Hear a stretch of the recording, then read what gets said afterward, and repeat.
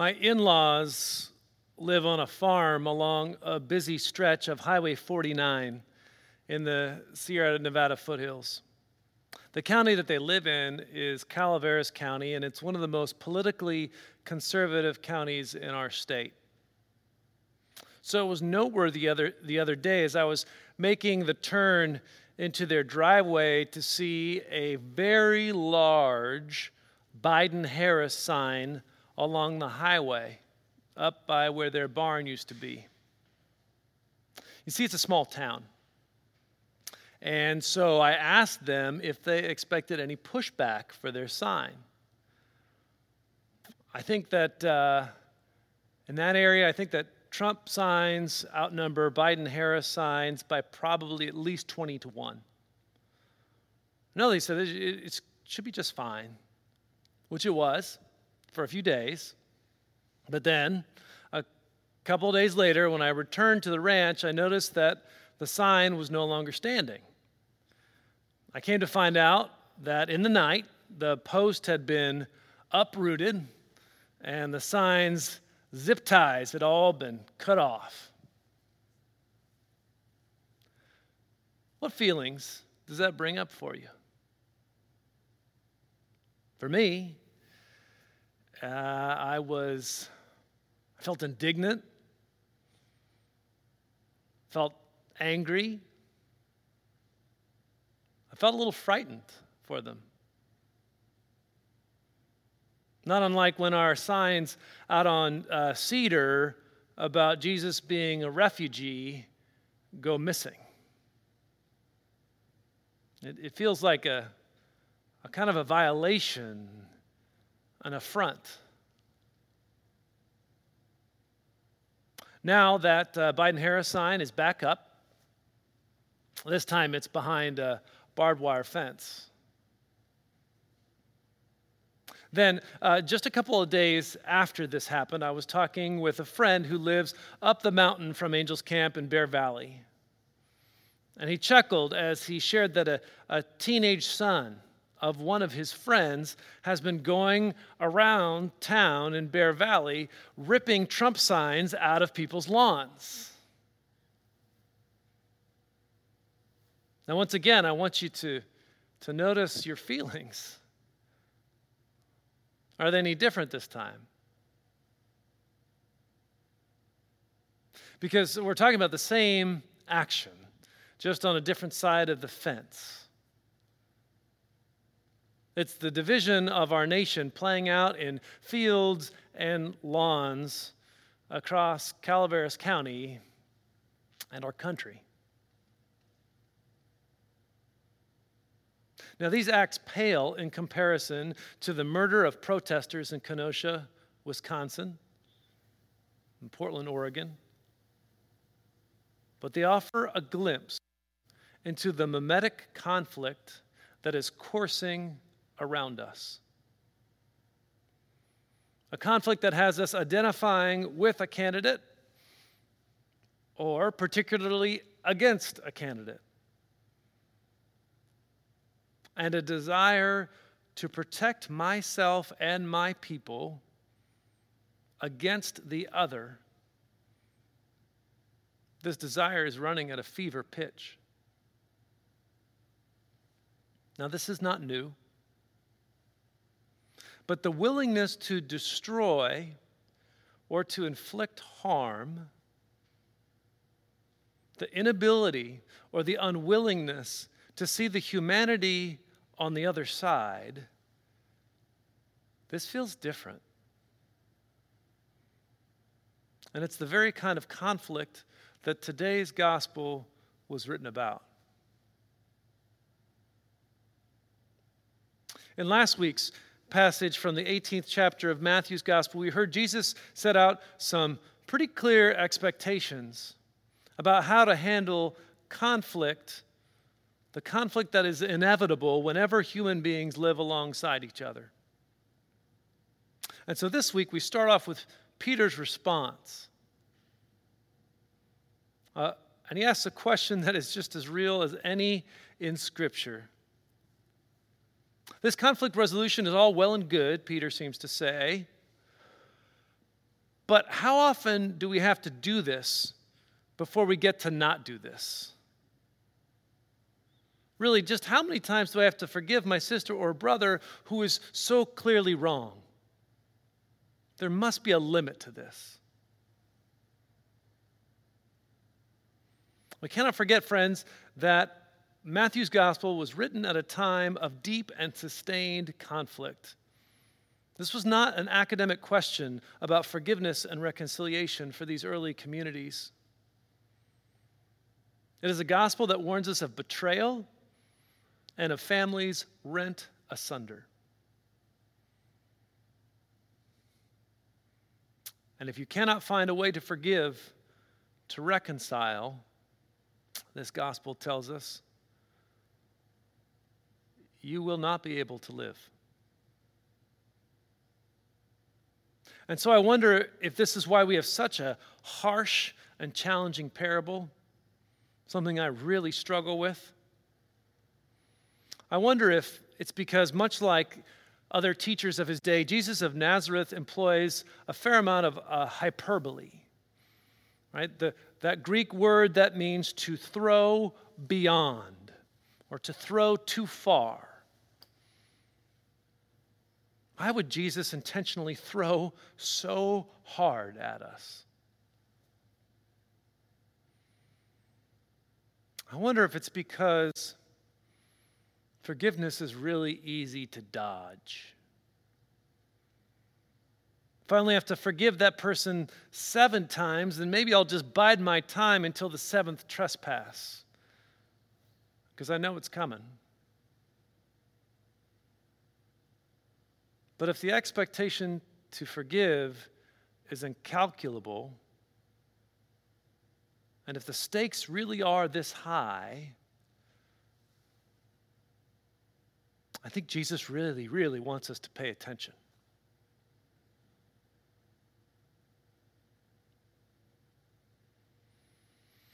Why is it that we find it so hard to forgive? What keeps us estranged from those that we have once loved? Distant. Or what has us at each other's throats, demanding, punishing payment? My sense is that when we have been hurt, when we feel threatened, it is easy for a feeling of resentment to build and to kind of lock in place. And we can get stuck, unable to imagine any way forward. Now, often there are real reasons why we hold on to this pain and to the anguish and to the hurt. Because there are times when people around us wound us, and they owe us. But over time, from this debt, there can emerge an intense desire to punish, and with it, a feeling that you almost have a right to punish that person. And with that can come a sense of power. Even if the other person holds more power than we do, positional power or other kinds of power, even if they hold that, when we nurse that resentment, when we hold on to that debt, we feel that we hold a kind of power over the person who has wronged us.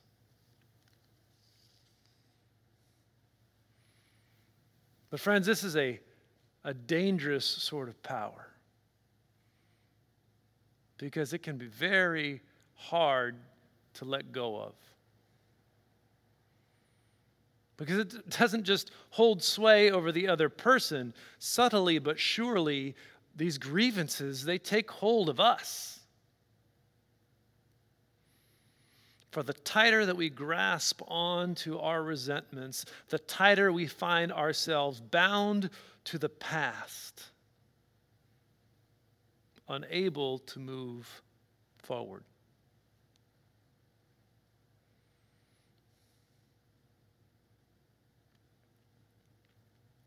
As I was considering why it is so hard to forgive this past week, I found myself thinking of a story of a friend and her brother. Many years ago, their relationship fractured. It was because of the care of a troubled member of their family. My friend was repulsed by her brother's insensitivity, and he was infuriated by her judgment. Both felt righteous at the time, and over the years, their political differences became proxies for this rupture between them. And as has happened in our nation, the gulf between them slowly widened. Now, my friend could have written her brother off. Many of us do. And that could have been the end of the story. But something within her just kept nagging at her. She couldn't let go of it. So one day she decided that she would pick up the phone and call. Not to tell her brother how misguided or wrong or backwards he was, but to see how he was. And that's how it began, slowly.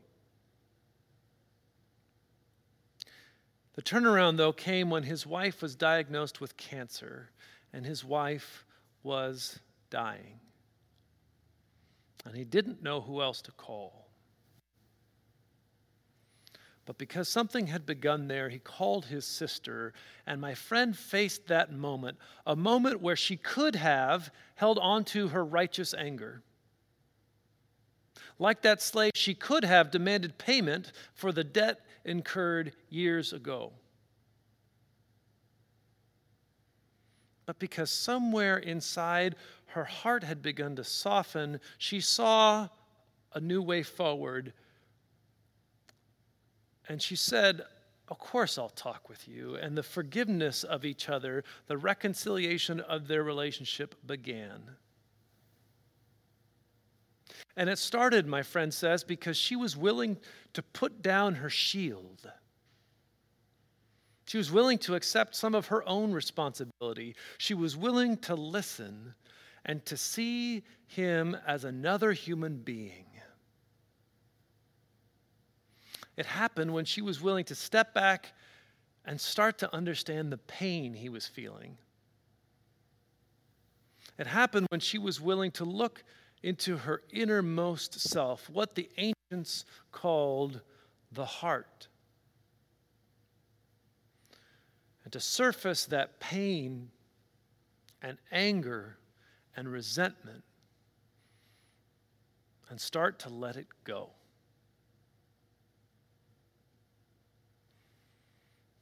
And yes, forgiveness happened in fits and starts. There were still bits of conversation that frustrated the other. Forgiveness is really hard work,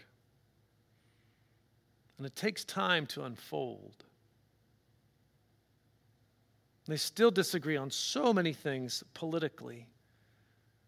But my friend has learned to listen, to learn where her brother is coming from, and in the process they have discovered, surprisingly, some common ground that did not exist before. My friend says that it feels so good. It is an amazing gift to find what was once lost and is now found.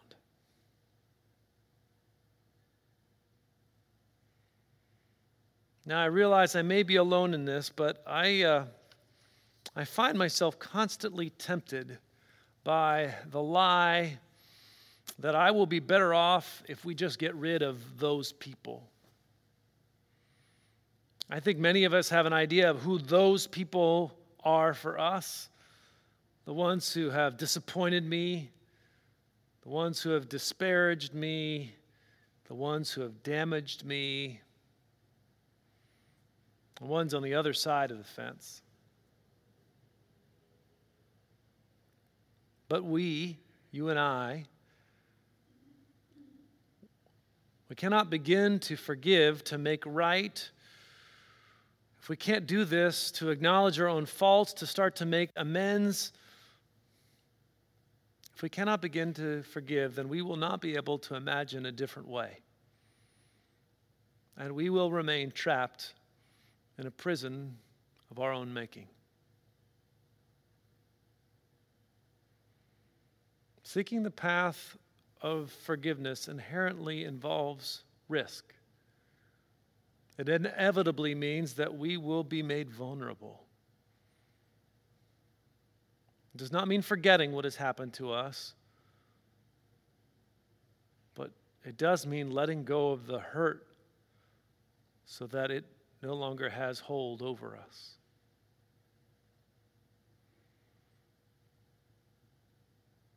This is a dark and difficult time in our nation, and it is not clear what is ahead. But being willing to forgive means willing to trust that the pain of our past will no longer control the possibility of our future. And this we can trust.